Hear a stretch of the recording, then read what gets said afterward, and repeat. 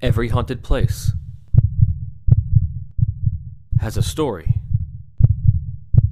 with a dark past. This is Ghost Encounters Podcast.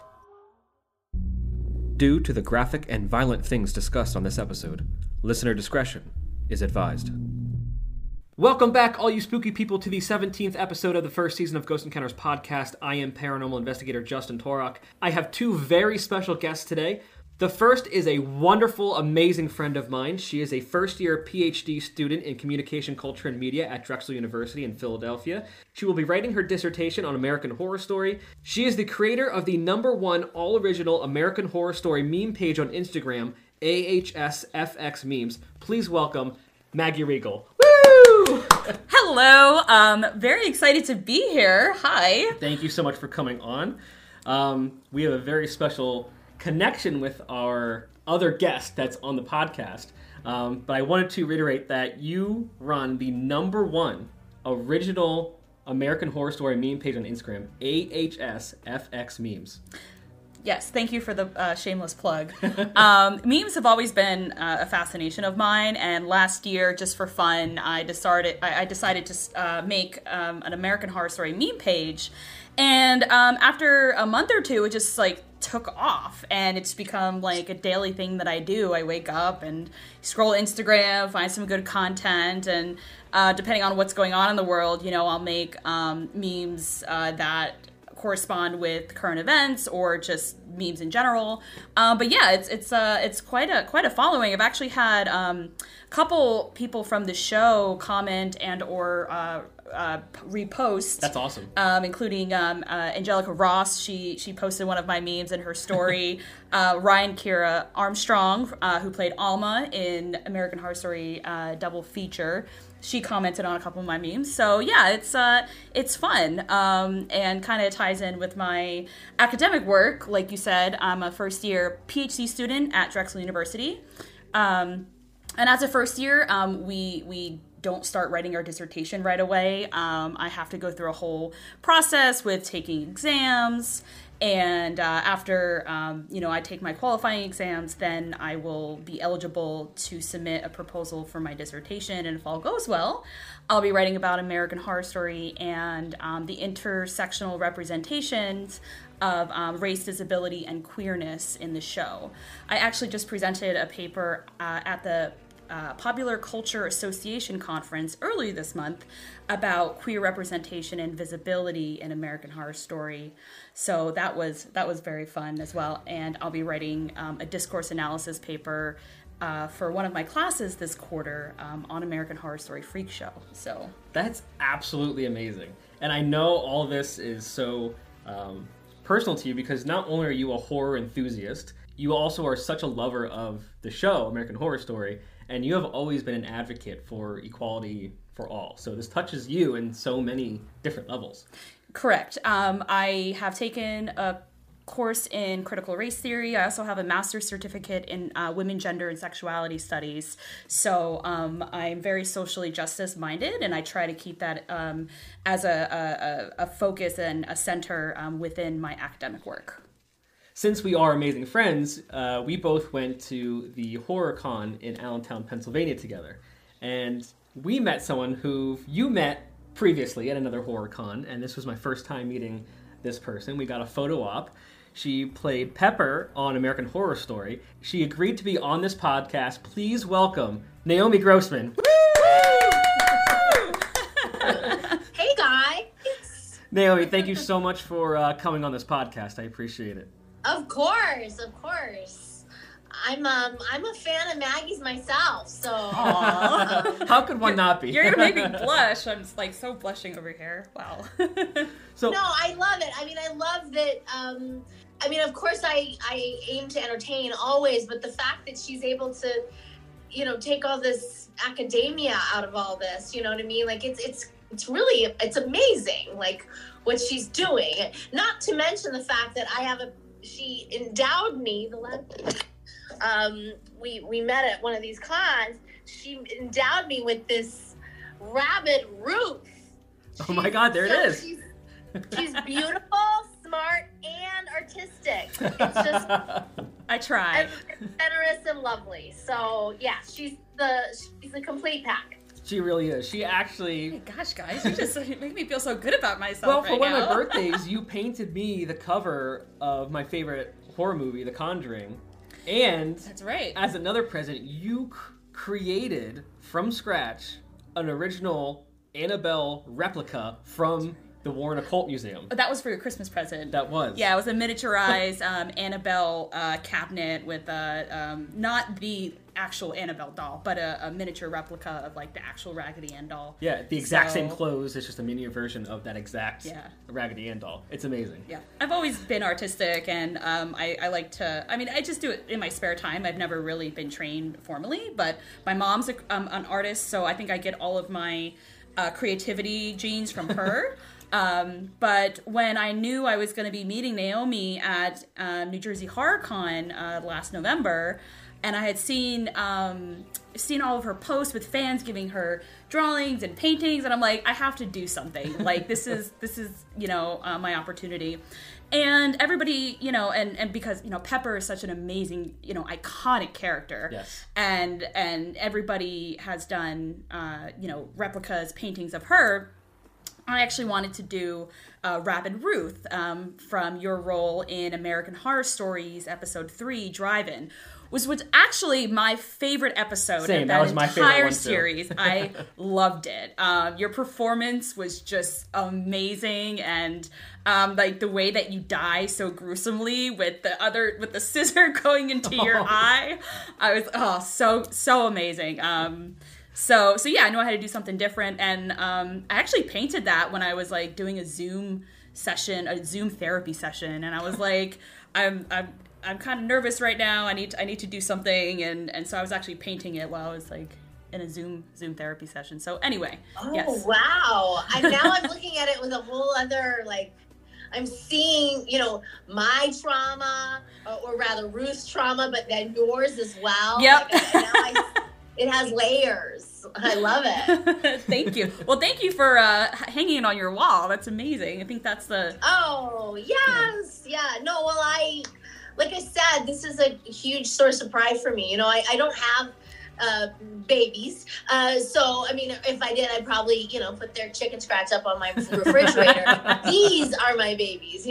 My work inspires others' work, and that's my pride and joy. So, yes. That's awesome.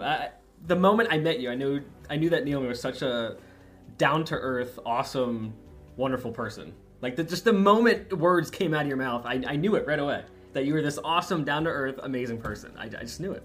And speaking of your roles, I don't think there's a single person out there who watched American Horror Story who didn't love Pepper. Yes, right? Yes. Everybody like justice for Pepper. Everybody thinks she got such a raw deal after Elsa just abandoned her with her crazy sister and brother-in-law, and then she ends up in Briarcliff, and it's such a heartbreaking story, that scene. Where Elsa is saying goodbye, to Pepper, and she's like, whenever you get lonely, just think of me, and hold me here, and just the way you emoted that entire scene was just beautiful. Like it was like Emmy award-winning quality. Yeah. So. Thank you. I remember shooting that scene and thinking, this is really meta. Here I was leaving my new home in New Orleans, leaving this, leaving Jessica Lange. I knew she wasn't coming back. I didn't know if I would.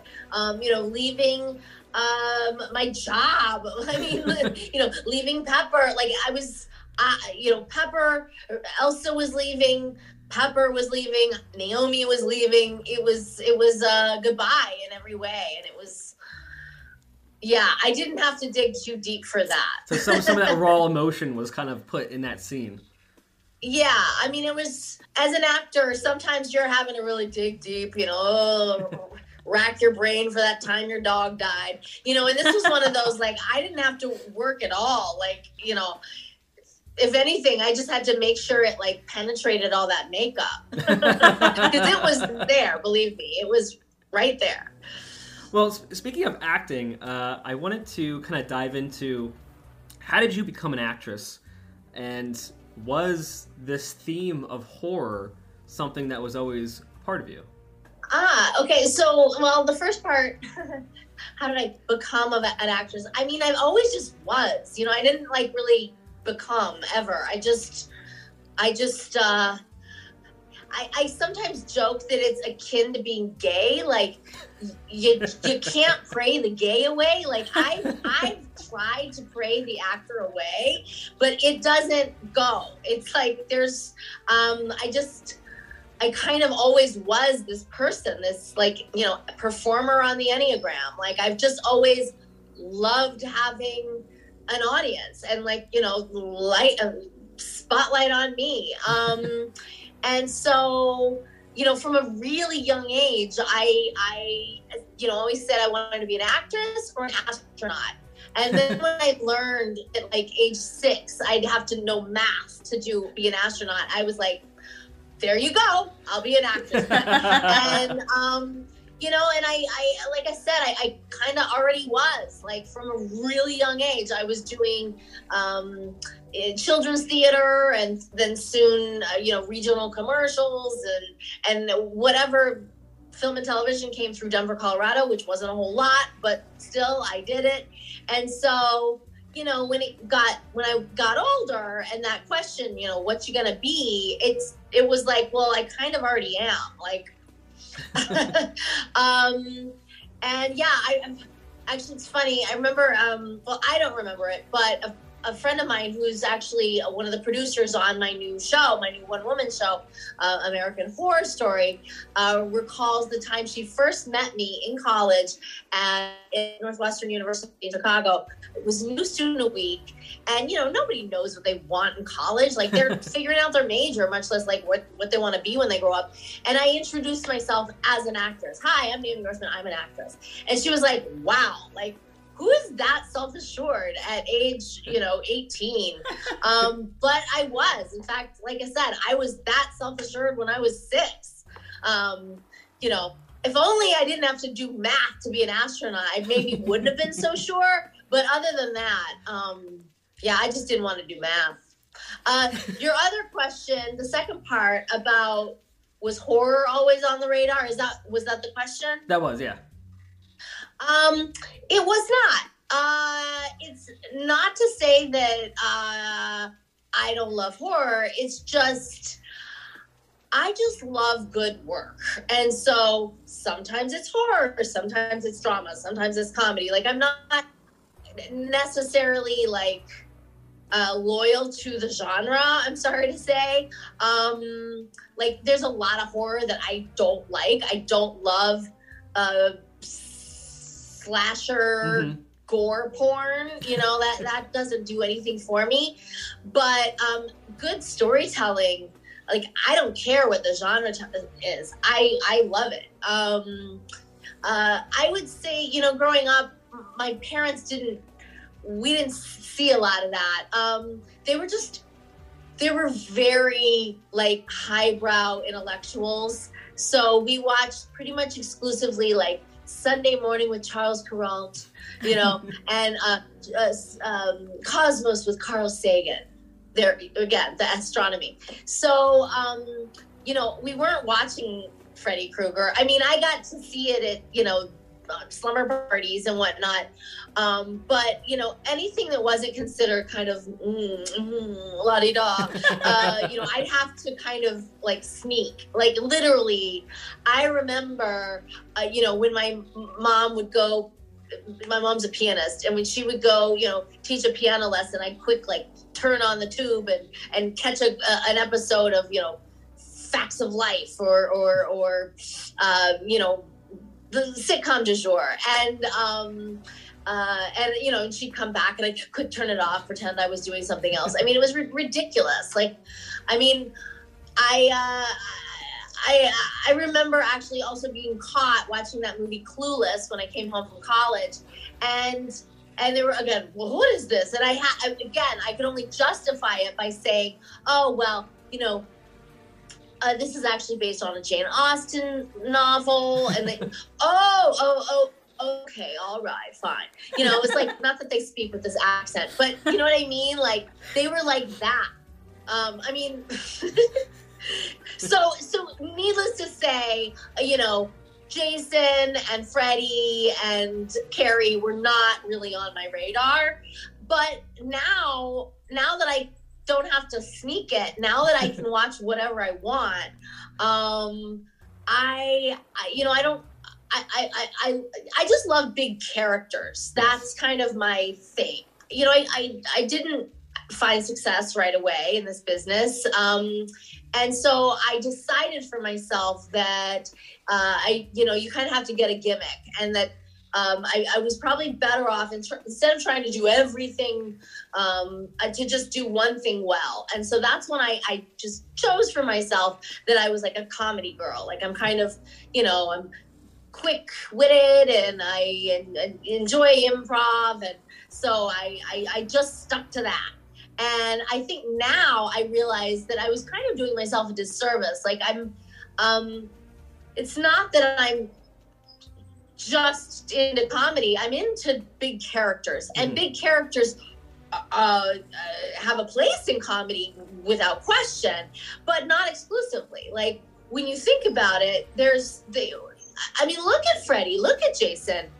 I mean, the man's got half his face burned off. Like, that's a big character. And actually he has some really hilarious moments. Oh, he does. So, yeah, I think, at the end of the day, I was trying to make it easier on myself by really like focusing in on what I wanted to do. Mm-hmm. But I think in the end of the day, it actually like kept me from it kind of limited your opportunities, right?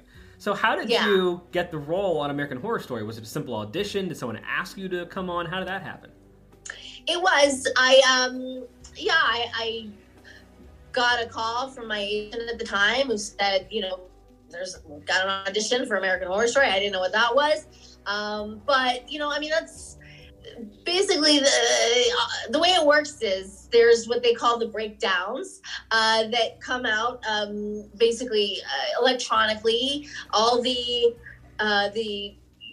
producers and casting directors around Hollywood will release this press release essentially saying like, this is what we're seeking, and all the agents and managers and occasional actors will get this and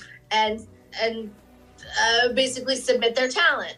And in my case, it said 4 to 5 feet tall, and that's how I snuck in. They needed someone that was 4 to 5 feet tall, possibly malformed, childlike.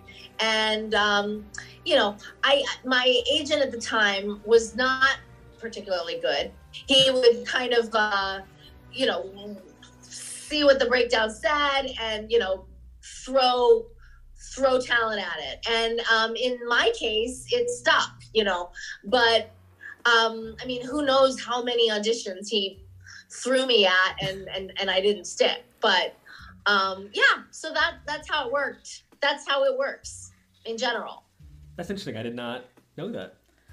I kind of knew a little bit about the process just because I rewatched the show Entourage lately, and that's like all about Hollywood and how actors get roles and whatnot. But sounds about right. So what was? There's more to it, obviously.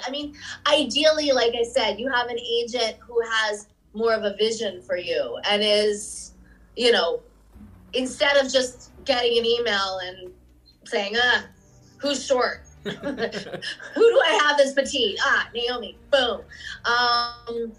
Ideally they're crafting a career, but yes, this is another way it works. Right. So what was your first thoughts when you started reading your lines and the backstory of Pepper? Well, I didn't really even have that luxury. I really kind of got to know Pepper from the makeup tests. Like I went through several makeup tests, and, they range from like 6 hours in the chair. They kind of whittle it down. And that's when I first realized like kind of what the character was going to be. But even then, once I did like get the the scripts. Well, I didn't get the scripts. I never got scripts other than the sides, that is, again, Hollywood speak, for the lines the pages that I was in. Gotcha. That's all I was ever given. For Asylum, for Freak Show, they did give me full scripts, and I felt very special. Like I'd finally arrived.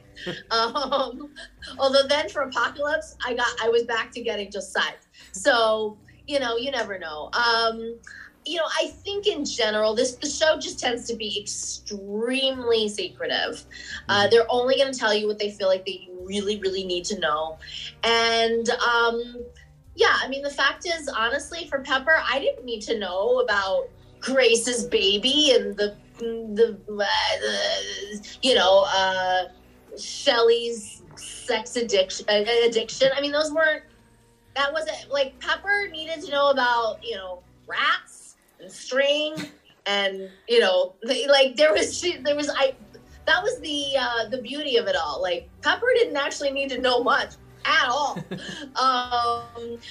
I needed to know the character, and that I did. So, but, it was funny. It meant that, for example, when we were, we only would shoot the show like maybe 4 weeks or so ahead of the viewing public.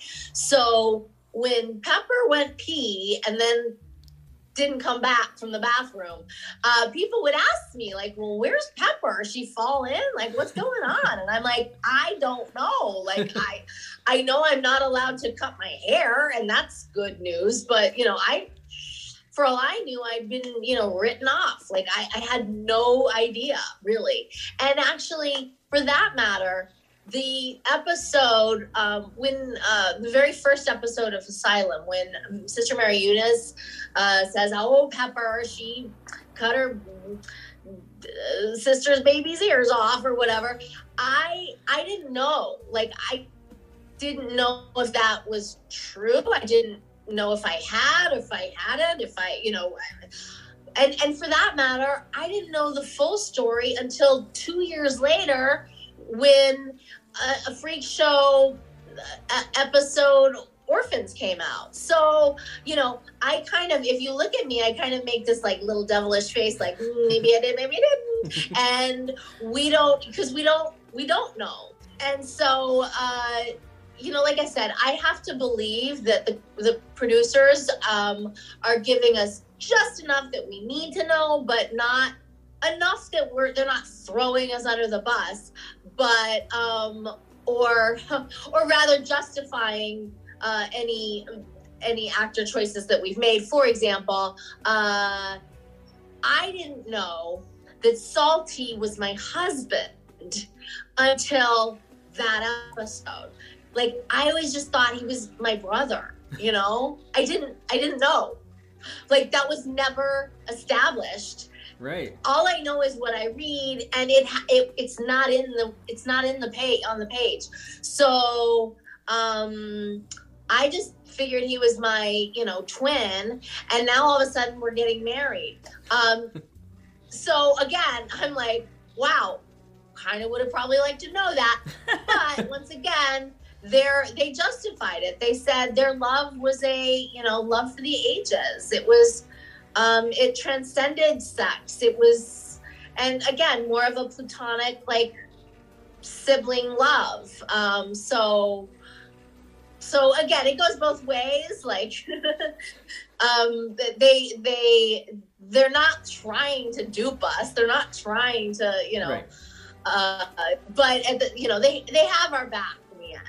Right. So you're given just enough, but you're kind of, it sounds like you have the ability to kind of make the character your own, essentially. And I think you did that. I knew that, like, an actor never wants to be super micromanaged. You know what I mean? Like, we talk about line readings, and like, if a director were to ever to say, say it like the play with me, that is no, like, actors walk off. You know what I mean? That you don't know. So they've got the best of the best directors on set, and so they're going to tell you, they're not going to do that, for one. They're going to tell you what you need to know. And that was do Schlitzie. Like, I knew as long as I was, emulating that little character from the 1933 film Freaks, after whom Pepper was modeled, that I was doing my job. And that was a beautiful thing. The fact that they trusted me with literally 2-word bit of direction, do Schlitzie, and yet that was enough. It was the perfect amount. That's awesome. Yeah, and you definitely took this character on your own. I love everything about Pepper. You really did an awesome job putting your own self into the character and creating something new. It's just absolutely spectacular. Do you have a favorite moment filming American Horror Story, and do you have a favorite season filming? Season filming would have been Freak Show for sure. It's just, we were on location in New Orleans, which is an infinitely more interesting place than Los Angeles, although I live in Los Angeles. And being on location is very special. You're like, I got to quit my day job. I couldn't possibly clone myself and be in 2 places at once. So I had to go there and do just that. Like, my full attention was being Pepper, which is pretty magical. We were like living in this freak dorm. There's, dandies down the hall, and Amazon Eve's cooking tonight. It was a really special time. Besides, my role was so much better. Like, especially later on in the season, come that, that grand Pepisode. Pepisode. Oh my God, I love it. This magical moment. I've got to think about what that would be, but it definitely would have been from that episode, because that episode was the ultimate. I'd been building up to that the entire time. Like, I remember working on Freak Show thinking, I've been playing with string for a while. I've been delivering the fat lady a lot of food. Like, there's gotta be a reason they brought me back. Like, there's no way I'm just here to bop around with Salty in the background. Like, especially since up until that point, we hadn't seen a returning character. So they were breaking some rules of their own to have me back. And so I knew there had to be a reason for that. And then when now we know why, but, right. It's hard because now when I've watched it, I think my favorite scene for me is when Pepper is beating her head against the asylum wall, and Sister Mary Eunice finds her, and that scene is so touching to me somehow. I remember shooting it. It was like 4 a.m. and I was exhausted. And I remember I was all cried out. Like, at that point, I wasn't sure if, it says in the script, like, a single tear falls down Pepper's cheek. And I was like, oh God. Like, Jessica Lange is a geyser. She can just read that and you can just turn it on. I, on the other hand, was like, oh man, I'm a comedy girl. Like, I hadn't been asked to, turn it on, literally on and off like that since drama school 20 years ago. So, I wasn't sure if I had any left, and miraculously I did. And it was and also just watching that scene, it was like, oh, it's heartbreaking. We all felt it. Everyone that watched it felt it, for sure. And it just goes to show how great of an actress you are. Oh, yes. I can't imagine Pepper being played by anybody else. No. Like, that is totally 100% Naomi all of the way. Yeah. Oh, thank you. Yeah, I also remember just being there and walking into that asylum room thinking, whoa, what happened? Like, I'd read the script. I knew it was coming. But then to all of a sudden walk in and be like, oh my God, it was like walking back in time. Like, wait a minute. This was 2 years ago. This was in Los Angeles. Like, wait, for me? Like, you just built this, like, this asylum for me? And not only that, but those walls, that wall that Pepper was banging her head against, they actually padded that. So, like, so that I could really bang my head without, welts. Which, again, it's just, that's how great a show this is, by the way. That they think of that. You know what I mean? Like, the fact that whoever's the construction crew or art department or, set designers are thinking not only, okay, we need a wall that looks like an asylum, but we need to make it so that the actor can actually bang her head without, hurting herself. Like, that's next level. There's a lot of moving pieces with that. That's crazy to think that all of those things have to correlate together and on time. Right. When was the moment we realized, oh my God, like, I'm on this awesome TV show that has a huge following and that kind of, launched your career a little bit more? Like, when did you have that realization in American Horror Story? I don't think there was any one moment. I think it was definitely like an accumulation. Like, it was one of those, like, I'd open my computer in the morning and, just like Maggie, like, scroll through Instagram and like, holy crap, I have, I don't know how many, thousands of more followers today than I did yesterday. Or, oh, there's someone tattooed my face on their inner thigh. Or, I'm driving down the street and there's a Pepper for President poster posted on a telephone pole. Or I'm leaving a coffee shop and there's TMZ jumping out of the bushes at me. Like, it all happened very fast. Like, like I said, I went like kind of basically 22 years between getting my SAG card and like actually getting this role. Right. So I went, there was like, I had flatline. There was no activity for a long time. And then all of a sudden it was just like boom, boom, boom, boom, boom, boom, boom.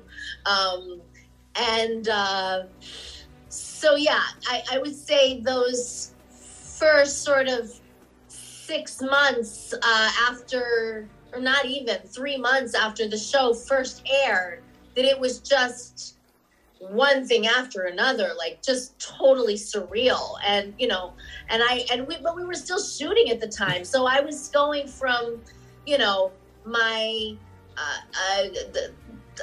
clocking in and out at the, the Lingual Institute where I was teaching Spanish. I was like basically conjugating verbs for money. And then I'd go to Paramount and be a TV star. Like, wow. Okay.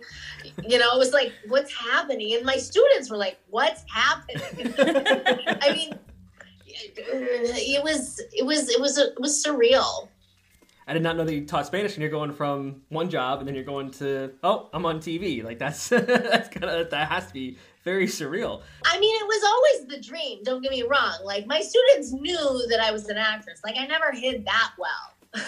It kept me from having to wait tables because I was a terrible waitress. I did that too. Maggie bartended for quite some time. Basically, my teaching job. What's that? Maggie bartended for quite some time when she knows the horrors. I was in the restaurant industry for over 10 years, and it is you're lucky that you were able to teach Spanish rather than wait tables, because it's its own American Horror Story. It's the service industry in this country. So yeah, I totally get it. Yeah, no, I mean, believe me, I did everything. I drove the Red Bull car until I crashed it into a shopping mall. Oh my God. I danced for money at bar mitzvahs. I posed nude in art classes. Like, I tried everything. And yes, I waited tables everywhere. I was like, yeah, and then, the Spanish was like, okay, we need a real job. So I mean, the teaching Spanish it allowed me to kind of, use my double major. I was a Spanish double major, but also I had a captive audience. I was basically workshopping my material. It was in Spanish. Nobody cared. Nobody understood. But I got what I wanted. I had all eyes on me. I was the smartest one in the room for the first time again. And so I didn't mind teaching. I mean, it was an infinite improvement to, like I said, all those other dingling jobs that I had prior. But believe me, I was thrilled when I was able to finally quit it. That's awesome, and well deserved, because you are a great actress. Speaking of great actors and actresses, was there someone from American Horror Story that I guess was either great to do scenes with, or maybe a little intimidating to do scenes with? I mean, are you asking about Jessica Lange? Anyone. It doesn't matter. Anyone. I mean, she was great to do scenes with, and definitely intimidating to do scenes with. I mean, she's Jessica Lange. Like, she's a legend. I'm getting like like sweaty palms just thinking about her. Like, no, but I mean, that's why she's so great the reason she's so intimidating is because she's so great.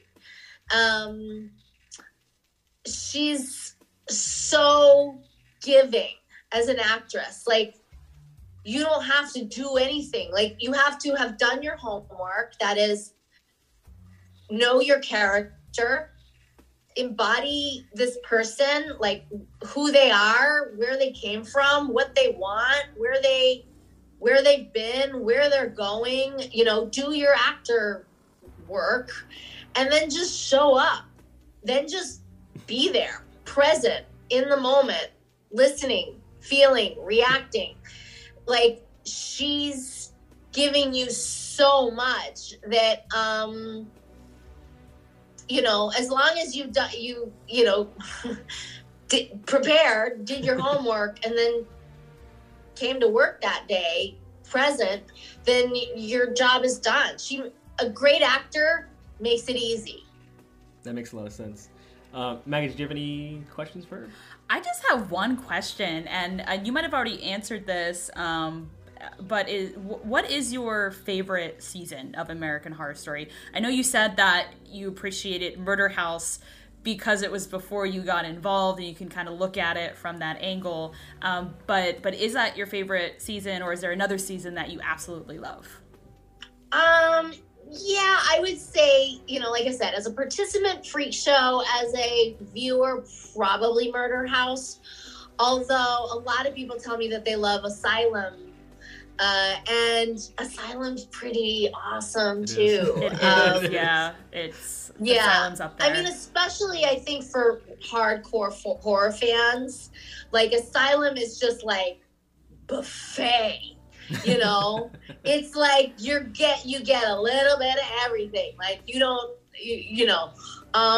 So I understand why people love that season. It's just real. It's scary too. It's really well made.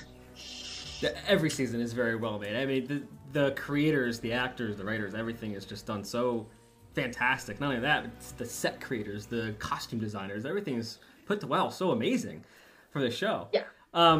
So we're going to take a little break. We'll be right back, and when we do, we're going to talk about some haunted places in LA, one of which is your own house.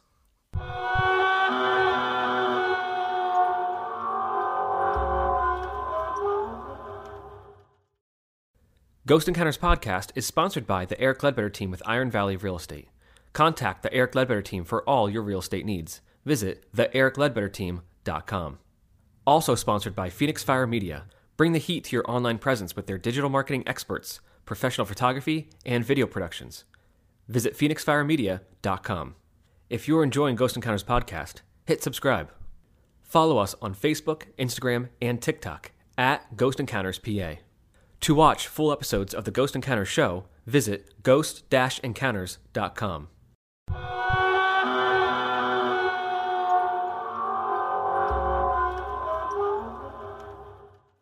And we are back. Naomi mentioned to me at the HorrorCon in Allentown that she actually lives in a house that is haunted. So I wanted to ask her what kind of things happen there. But first, when did you acquire the house, and did you know it was haunted before you moved in? I did not. It's funny. I just got a new neighbor, and I told her less than a week ago when I met her, oh, we had some hauntings lately. I know she thinks I'm insane, and because she's like, wait, what? So now I'm that lady. Now but no, I mean, I knew moving in, or even prior to making the purchase, that Peter Lawford had lived here previously. He's a member of the Rat Pack, but I didn't really know everything until I read his biography. And sure enough, they talk about, his last residence, and it's here. And they talk about how he only lived here a year, and some of that year was spent at the Betty Ford Center, where he was helicoptering in cocaine. So he wasn't trying to get better. He died quite young. I want to say like he was like not even 60 or something. Right, I mean, yeah.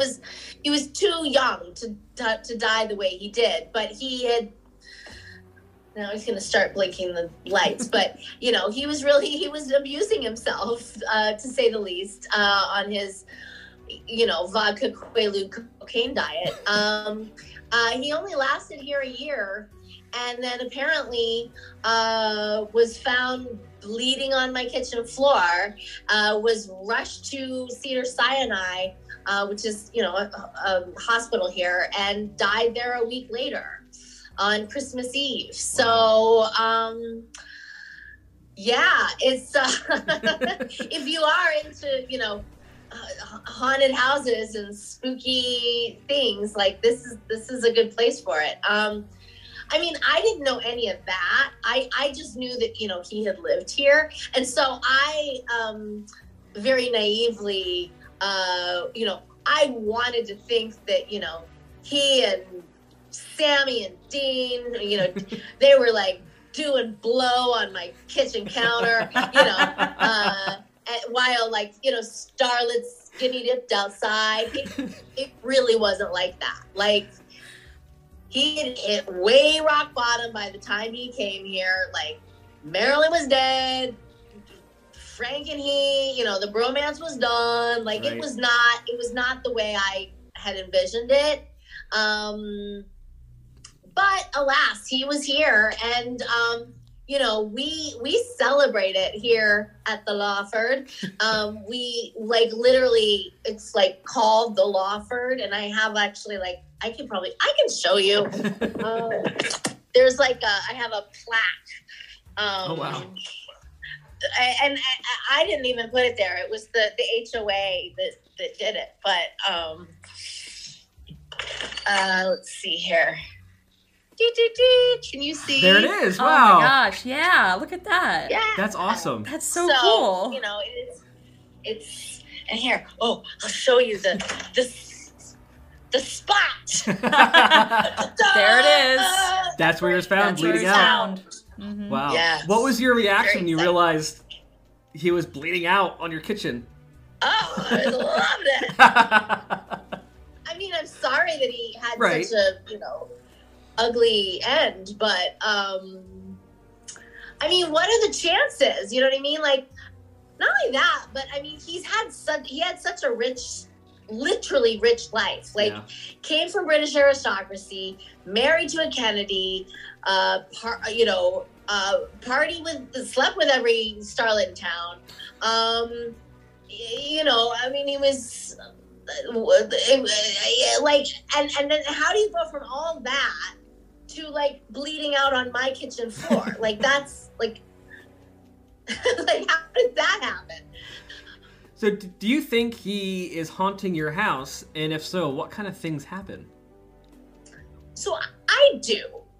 But remember, I've already told you, I believe that we create our realities. So the fact that, like, I don't even know that I believe in like an objective truth. Like, I think everything is seen through our own lens, right? And so if I believe that I'm never going to be late again, and that this virus is going to keep me, like, I'm going to be reduced to this little, then it is, you know what I mean?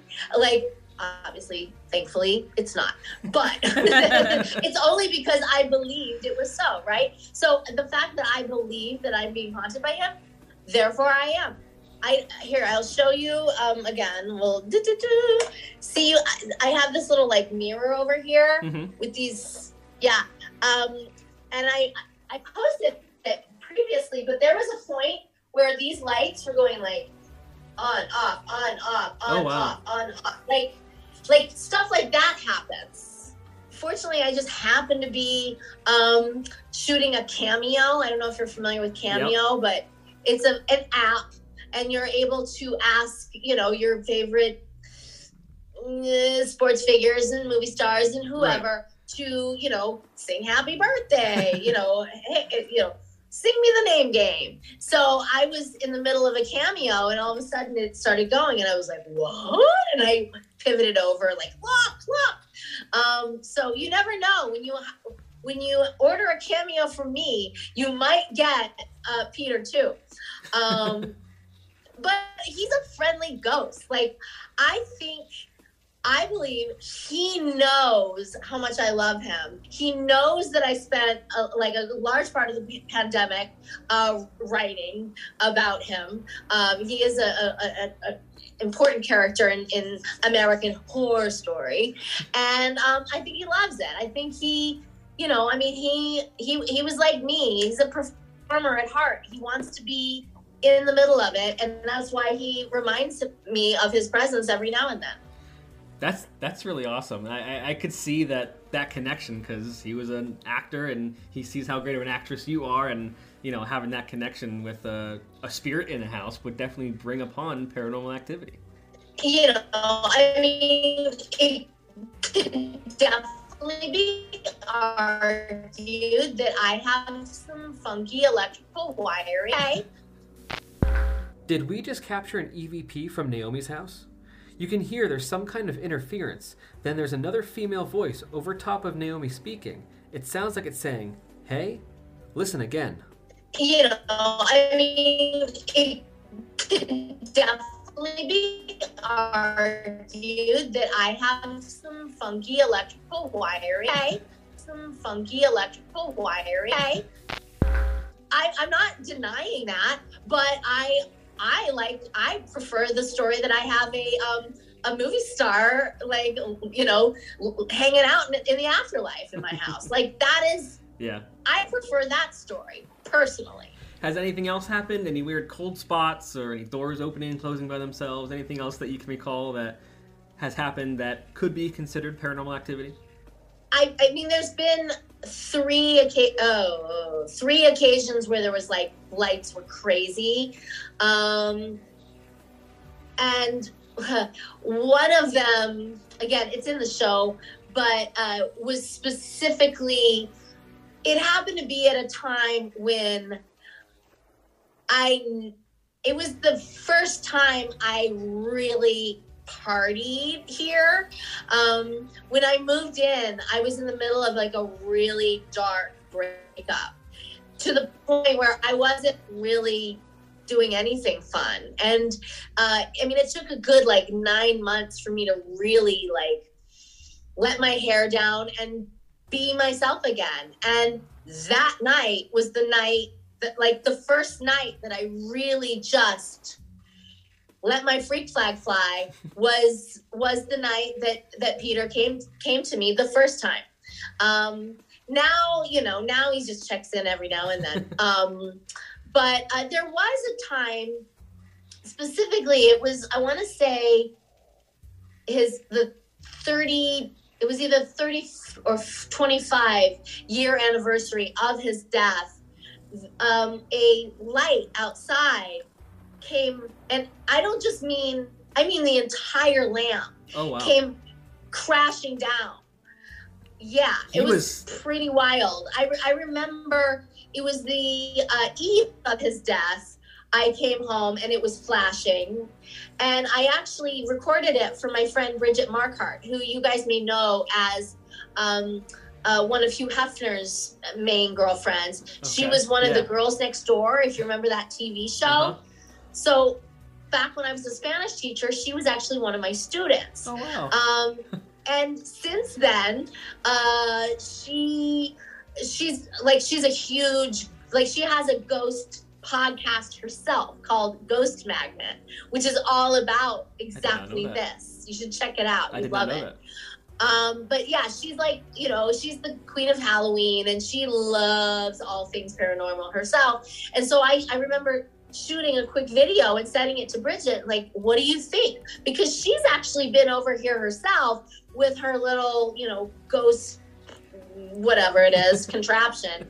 And sure enough, you can imagine with a playmate, my God, the thing was off the chart. Because Peter actually used to have a room in the Playboy Mansion. Oh, wow. Yeah, like he and Hef were homies, and he took one of his, now, well, not now because he's dead, but one of his wives, or became a wife. They went there on like their second date and stayed for weeks, allegedly. But anyway, I remember showing that to Bridget and being like, what do you think? And she was like, oh, that's crazy. And then sure enough, and it, you know, the lights, when it gets light up, our lights turn off, you know, they're on a timer. But that night, the night that he died, sure enough, they, you know, the lights come up as they do when it is 5 or 6 o'clock, you know, on a cold December night.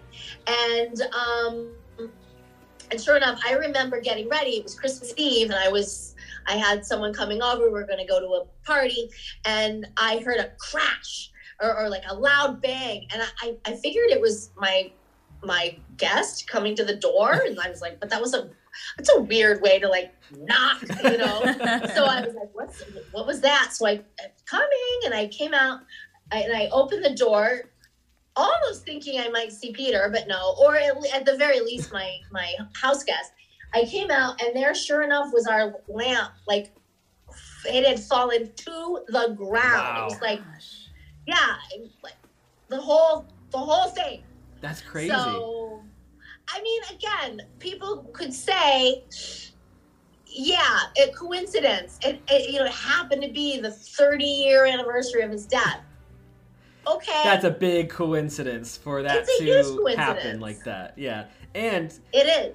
The fact that, I mean, obviously he liked the party. You have a huge party, and stuff starts happening, you know? So that energy that he connects with like, is building up that. It's almost like it was Peter saying, yes, thank you for moving in. Like, yes.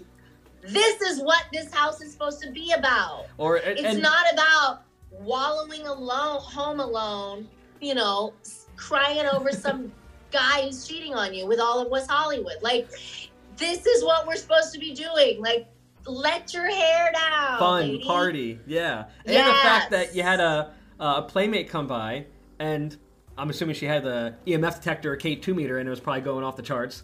Like, these things, these are just too many coincidences for them to be coincidences, right?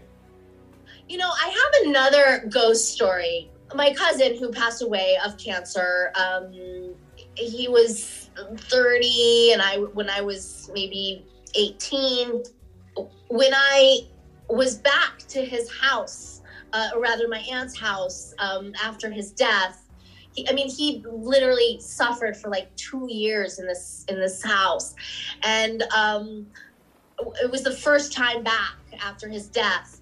And I was taking a shower in his bathroom, and all of a sudden the lights were flashing. It was the same thing that I have here. And I remember saying to my aunt, like, you got to figure, there's something going on in that bathroom. It's like the lights are crazy. And she turned white. She was like, It's only happened one other time, and it was to her right after his death. Wow. And I just got the chills. she was like, oh my goodness, like that never happened to me. I mean, she's like, I'm sure it's because it's you're back, and he's saying hello. But she's had other weird things happen in that bathroom. She had, like, out on the vanity, like one of these little, very delicate little, like, seed pots that was just sitting there. And I want to say it was like the 1 year anniversary of his death.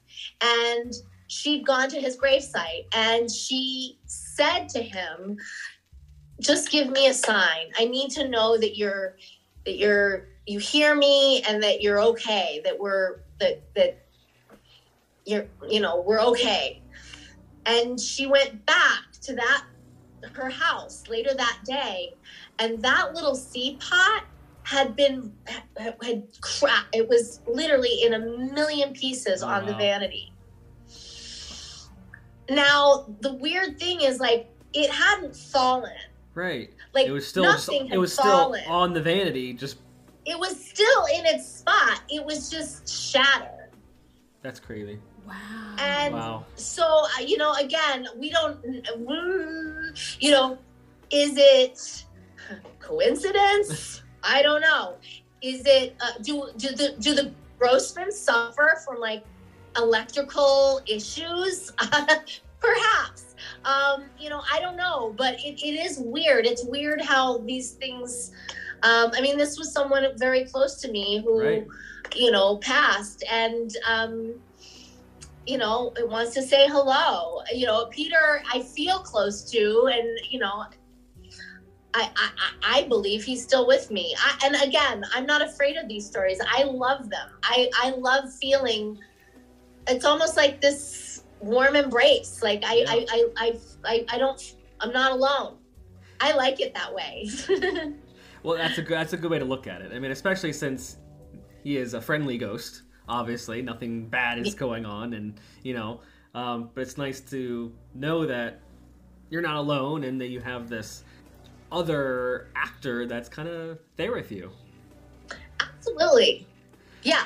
So what are you working on currently? You keep mentioning stuff that you're writing and stuff like that.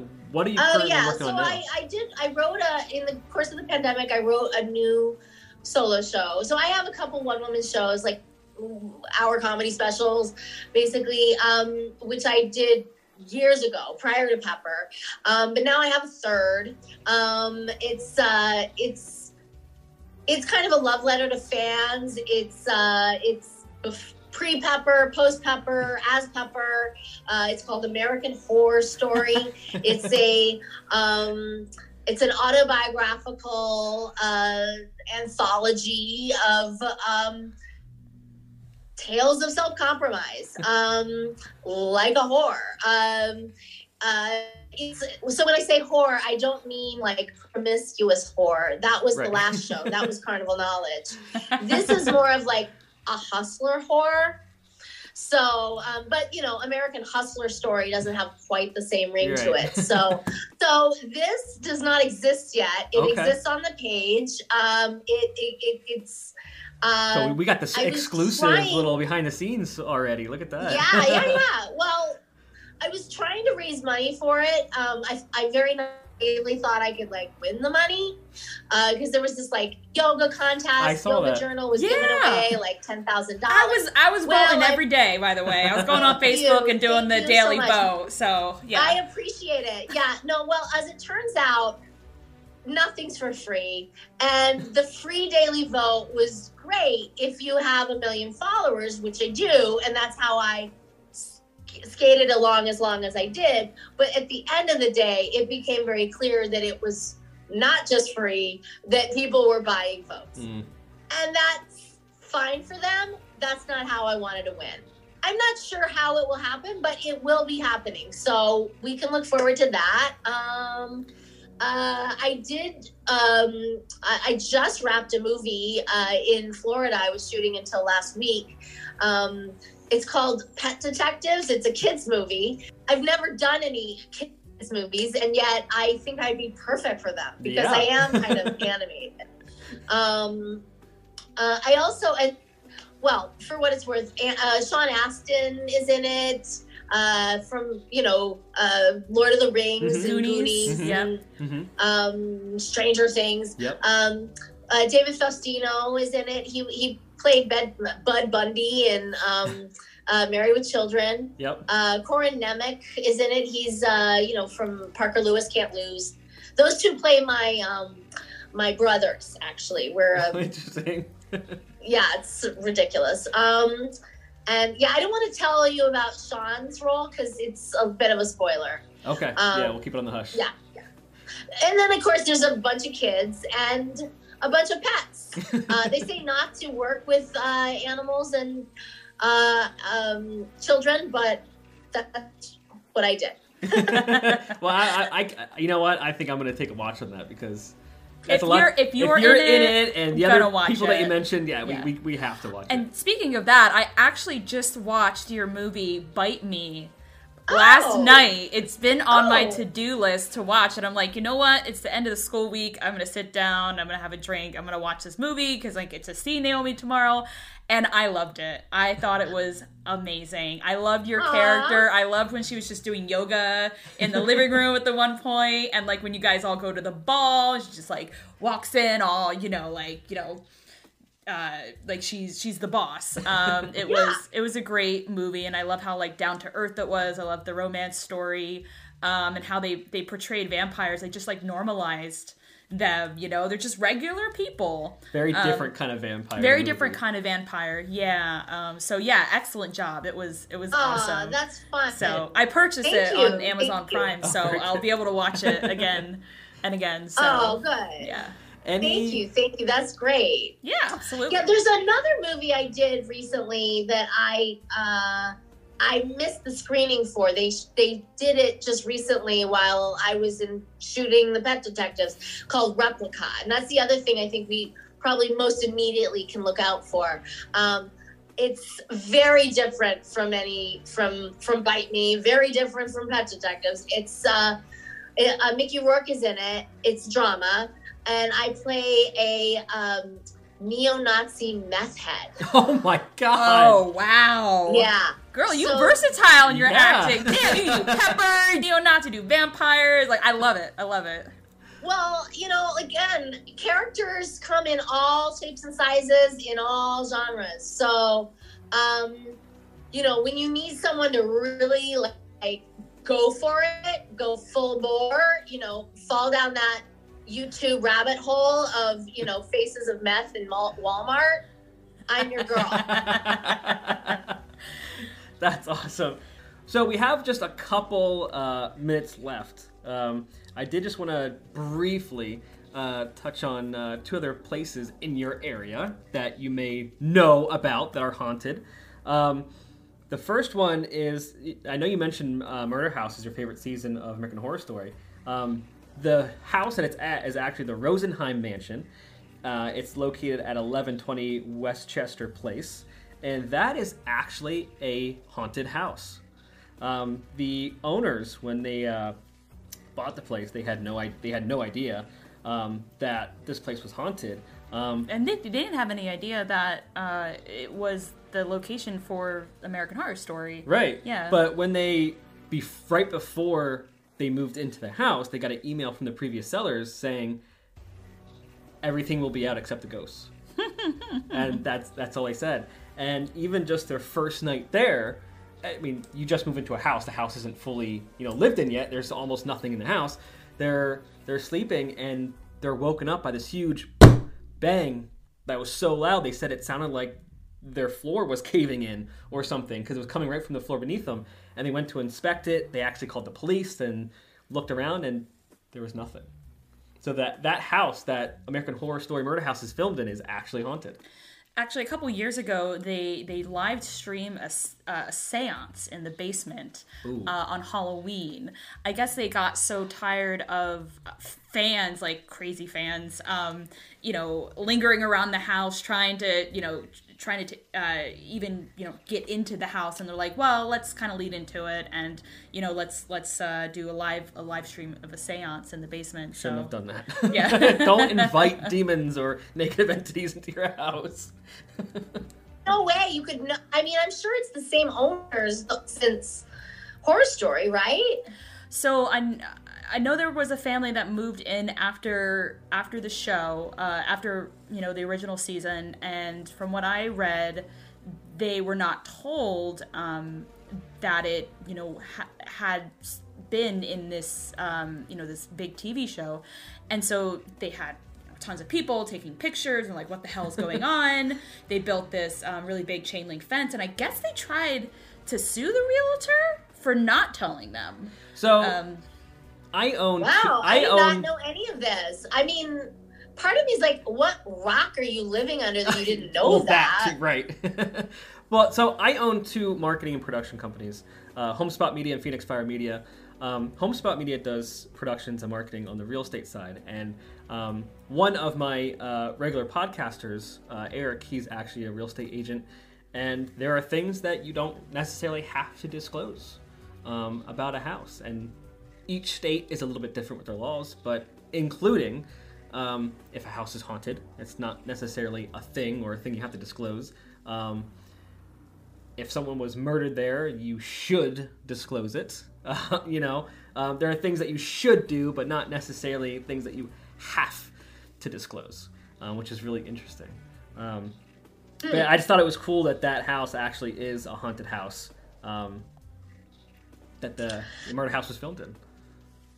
I've heard that. And then Maggie, I think you researched another place too, correct? Yeah, I was doing some research about haunted houses in Los Angeles, and I came across this house called the Sowden House, and it's located at 5121 Franklin Avenue. It was built in 1926 by Lloyd Wright, who was the son of Frank Lloyd Wright.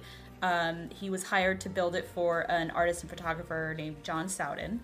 And it's like almost fortress-like in construction. It has concrete textile blocks, mined themes, decorative block work, has a cave-like front entrance. It does. If you look up pictures, it's a really cool looking house. It's really amazing looking house. It has 7 bedrooms, 4 baths. It's over 5,600 square feet, so it's a massive, massive house. And in 1945, there was this doctor named George Hodel who purchased this house. And this guy was... He was a child prodigy. He entered the California Institute of Technology at the age of 14.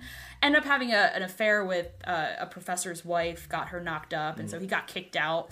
Went to medical school, where he specialized in the treatment of venereal diseases, ironically. And he had like a weird fascination with surrealist art. He became friends with this surrealist painter named Man Ray, who was like super into sadomasochism. And I guess the doctor would throw these like drug-infused, wild, hedonistic parties and orgies in the house. And the guy had he would go on to father 11 different children, but his daughter Tamar was born in 1935, and I guess she took him to court. Because she said that he raped her and that he knocked her up and she had an abortion, and all of these other crazy, awful things. He did the abortion then, probably, right? I would assume so. He did abortions as well. Yeah, he did abortions as well. And so it was this whole big to-do. She said that she was raped during the parties that they had in this house. So, like, yeah, there's all this really awful things going on in this house. Do you think he's the abortion doctor from American Horror Story? I mean, there's a lot of similarities. It seems like, this house has the similar history not to like too far apart, so it would make sense. Yeah, because they're both in Los Angeles, and they're both very, very ornate and big.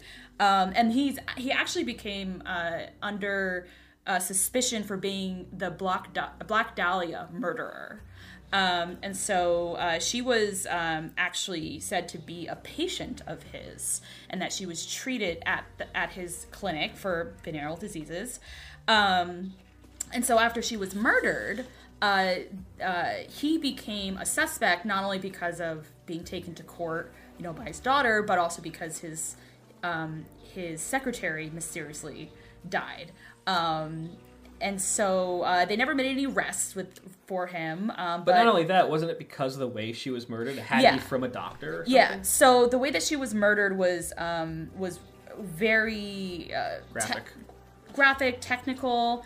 I believe that the procedure that was used on her was called a hemicorporectomy. It's where you cut between the second and third lumbar vertebrae, which is the only way you can divide the body without cutting the bone. So it was a unique procedure that was taught in the 1930s when he actually went to medical school.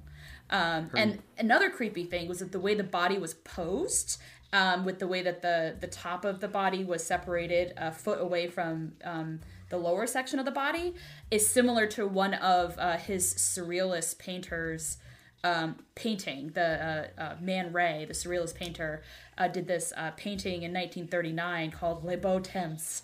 And it's this weird, surrealism is really weird, but it has like a figure that's separated in the same way. So, Interesting. And her uterus was surgically removed. Yeah, correct? the uterus was removed, and she also had long gashes extending from her mouth that looked like a smile.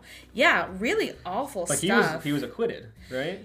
No, they never pursued him. But his son, George, actually was a retired Los Angeles police officer, and he ended up doing his own little investigation and found found transcripts from when the police had actually bugged the house.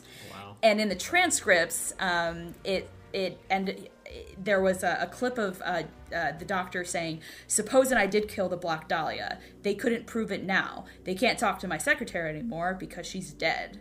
Jeez. Yeah, so he actually, the son, Steve, he actually wrote a book called The Black Dahlia Avenger about his little mini investigation into it. The house, I guess, now is a historical landmark. It's owned by the founders of the company Canapet, which manufactures CBD products for pets. Yeah, so it's been in a bunch of movies and TV shows like LA Confidential, America's Next Top Model. So yeah, like really creepy stuff happened in that house. If you're driving by any of these, now you know a little bit more backstory about them. You said the 557 something or other Franklin? 5121 Franklin Avenue is 5121. Yeah. So that area right there there's a ton of Scientology buildings. Oh, jeez. So it's already creepy as far as I'm concerned. Say that's real horror. Yeah. Yeah. So. Well, lock your doors if you drive through the area. For sure. All right. Well, I think that's all the time we have for today. Maggie, thank you for coming on and sharing. Naomi, thank you so much for coming on the podcast. I appreciate it. We love your work. We love you. We hope to see and hear from you again. Thank you, Naomi. Naomi. Thank you guys both. It was so lovely seeing you again. And good luck, Maggie, with your studies. And hopefully I'll see you again soon. Sounds good. We'll look out for you at another HorrorCon. Sounds good.